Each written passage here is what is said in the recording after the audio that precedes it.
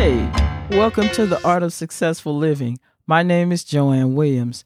This podcast is about learning how to overcome personal difficulties, make better choices, and cultivate a closer relationship with Jesus Christ. We're experiencing a heavy rainstorm here in California, so the show must go on, and you might hear some tapping on the window or the sound of the rain. I don't know, but anyway, we just gonna keep on keeping on. We're gonna do what we gotta do in right through the rain and all. Anyway, now we're gonna pick up where we left off last time. If you didn't hear episode 1 of this series, I really strongly encourage you to go back and listen to it. Also, I would encourage you to read Daniel chapter 1, probably all the way through Daniel chapter 7. It would, help to familiarize you with the text that I'm talking about. I previously mentioned that the prophet Daniel dreamed a dream in the book of Daniel chapter 7. I described the 4 beasts that he dreamed about last time. And having said that, let me now explain what the dream meant according to scripture and history. It's kind of a rough start, but you get the gist of it. He dreamed of 4 beasts, which represented 4 kingdoms of the world. Daniel's vision revealed that the Messiah will be the ruler of a spiritual kingdom. We haven't really got to that part yet.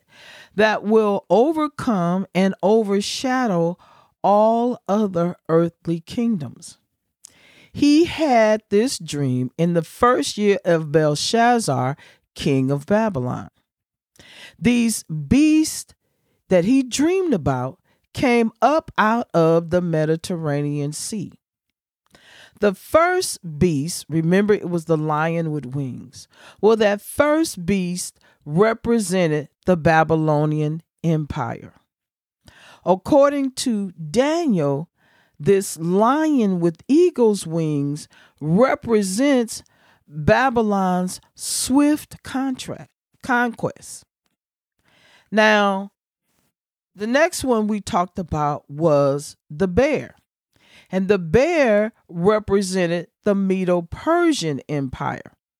This bear had 3 ribs in his mouth, which represented the conquest of 3 major enemies. The ruler of Babylon makes this great feast, and then this handwriting appears on the wall. And basically, King Belshazzar had made a great feast for thousands of his lords, and they drank in front of, thousands of people. There's a party going on. And Belshazzar, these names, wow, when he tasted the wine, commanded that the vessels of gold and of silver that his father Nebuchadnezzar had taken out of the temple in Jerusalem be brought before the kings and his lords, his wives, and his concubines, that they might drink from it. And so the people went and they brought in these golden vessels that had been taken out of the temple, the house of God in Jerusalem. And the king and his lords and his wives and his concubines drank from them. And when they were drinking, they drank this wine and praised the gods of gold and silver, bronze, iron, wood, and stone. And then the scriptures say that immediately the fingers of a human hand appeared and wrote on the plaster of the wall of the king's palace opposite the lampstand. I'm telling you, this Bible is something else, boy. When you get to really reading and hearing, I mean, it's sci-fi, it's drama, it's all that. I mean, woo, it'd be a lot going on. Anyway, the king saw the hand as it wrote. Then The Bible says that the king's color changed. His thoughts began to alarm him. His limbs gave way. His color changed. His thoughts, his knees started buckling or knocking together. Anyway, he sends for Daniel, and Daniel comes and interprets the dream. And the result of this interpretation was that God was telling Belshazzar, God has numbered the days of your kingdom and brought it to an end. And he told him, you have been weighed in the balances and found wanting. Your kingdom is divided and given to the Medes. And that night, the ruler of Babylon is slain. The new emperor, Cyrus, defeated the Babylonians. The Babylonian Empire existed no more. The empire of Medo-Persia takes his place. The bear, who is exceedingly strong, now rules. This bear is also referred to as a ram with two horns in Daniel chapter 8. With Daniel's words before us and history behind us, we can see the head of gold in Daniel chapter 2 is Babylon. If you go back and read Daniel chapter 2, and there's a figure there, and it talks about this head is made of gold. And the head that's made of gold is Babylon. Then it goes on to say the breast and arms are made of silver, and this is the Medo-Persian Empire. And it refers to, it is referring to these different types of metals. That's what it is. It's different types of metals. And so each one has a different one. And so Medo-Persia is the arms and silver. And so the breasts and arms of silver. Sorry about that. Anyway, now the lower trunk of this image that is being described in Daniel chapter 2 talks about brass or bronze, and it refers to the leopard with wings and 4 heads. And the reason why it's saying that it had these wings and the 4 heads was that it was fast, it was swift, and it said that dominion was given to it. This is the Grecian Empire. So you got Babylon, the head of gold. You have the breast and arms of silver, which is Medo-Persia. Now you have the leopard with the wings and the 4 heads. This is the Grecian Empire. The Greeks or Greece is referred to as the leopard in Daniel chapter 7. And it's also referred to as the goat, the greatest of all time in that day, in chapter 8. Alexander the Great conquered most of the known world civilization at that time in 4 years. He went through, and he just conquered, and it was so fast and it was so swift. But the thing about Alexander the Great was he never married. He didn't have any descendants. So when he died, which was at an early age, his kingdom was divided into 4 divisions with 4 rulers. So now the Greeks defeated the Medo-Persians. There was the Babylonians. The Medo-Persians defeated the Babylonians. Now the Greeks come along and defeat the Medo-Persians. Then Daniel his dream continues, and he gives special attention to this fourth beast. He talks about that it is exceedingly strong, and it had great iron teeth. And this fearsome beast had 10 horns. Well, the horn is a symbol of ruling power. This depicted Rome. Rome conquered Greece. But Rome was never conquered. It was destroyed from within. The prophet Daniel speaks of Rome as legs of iron.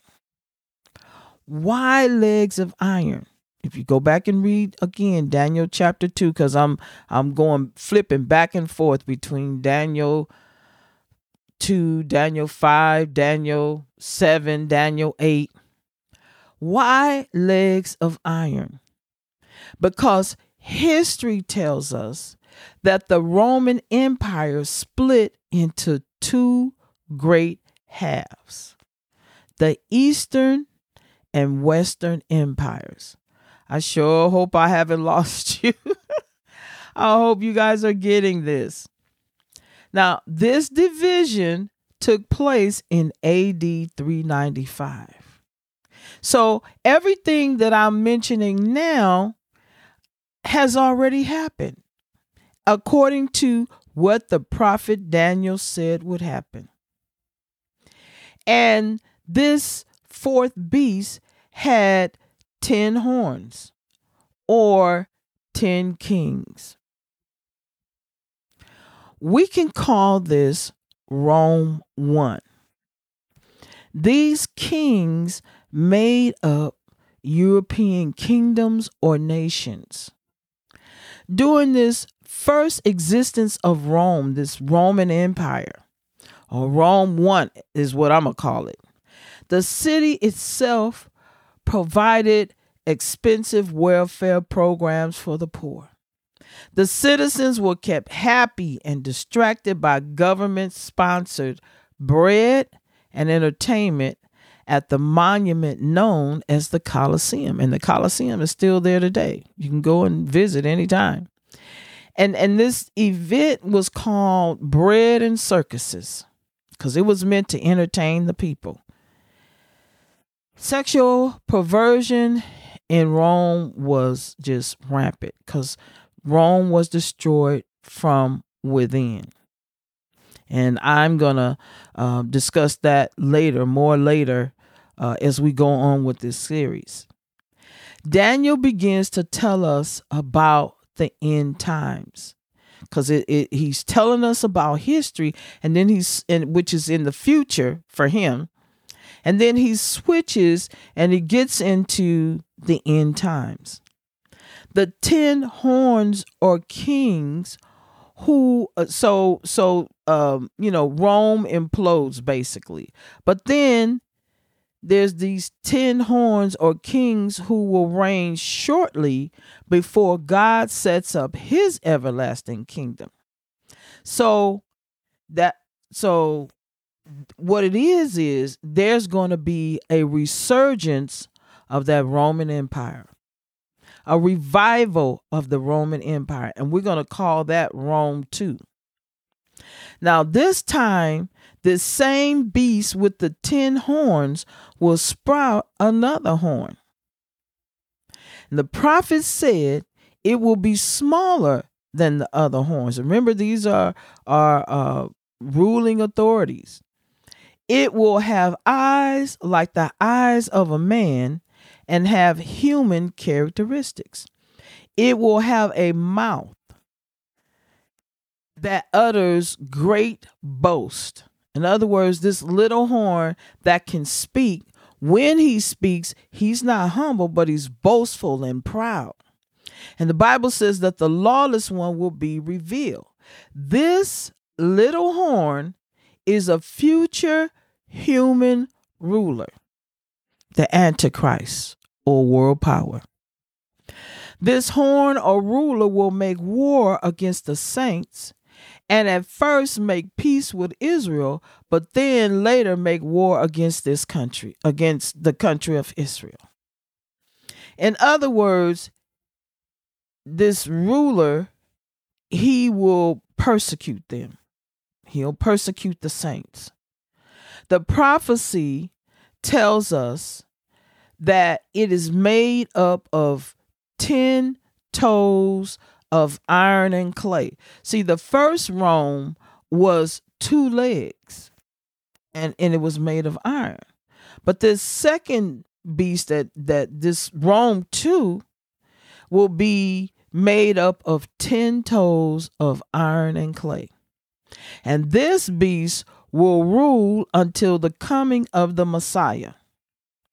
And this is yet to happen.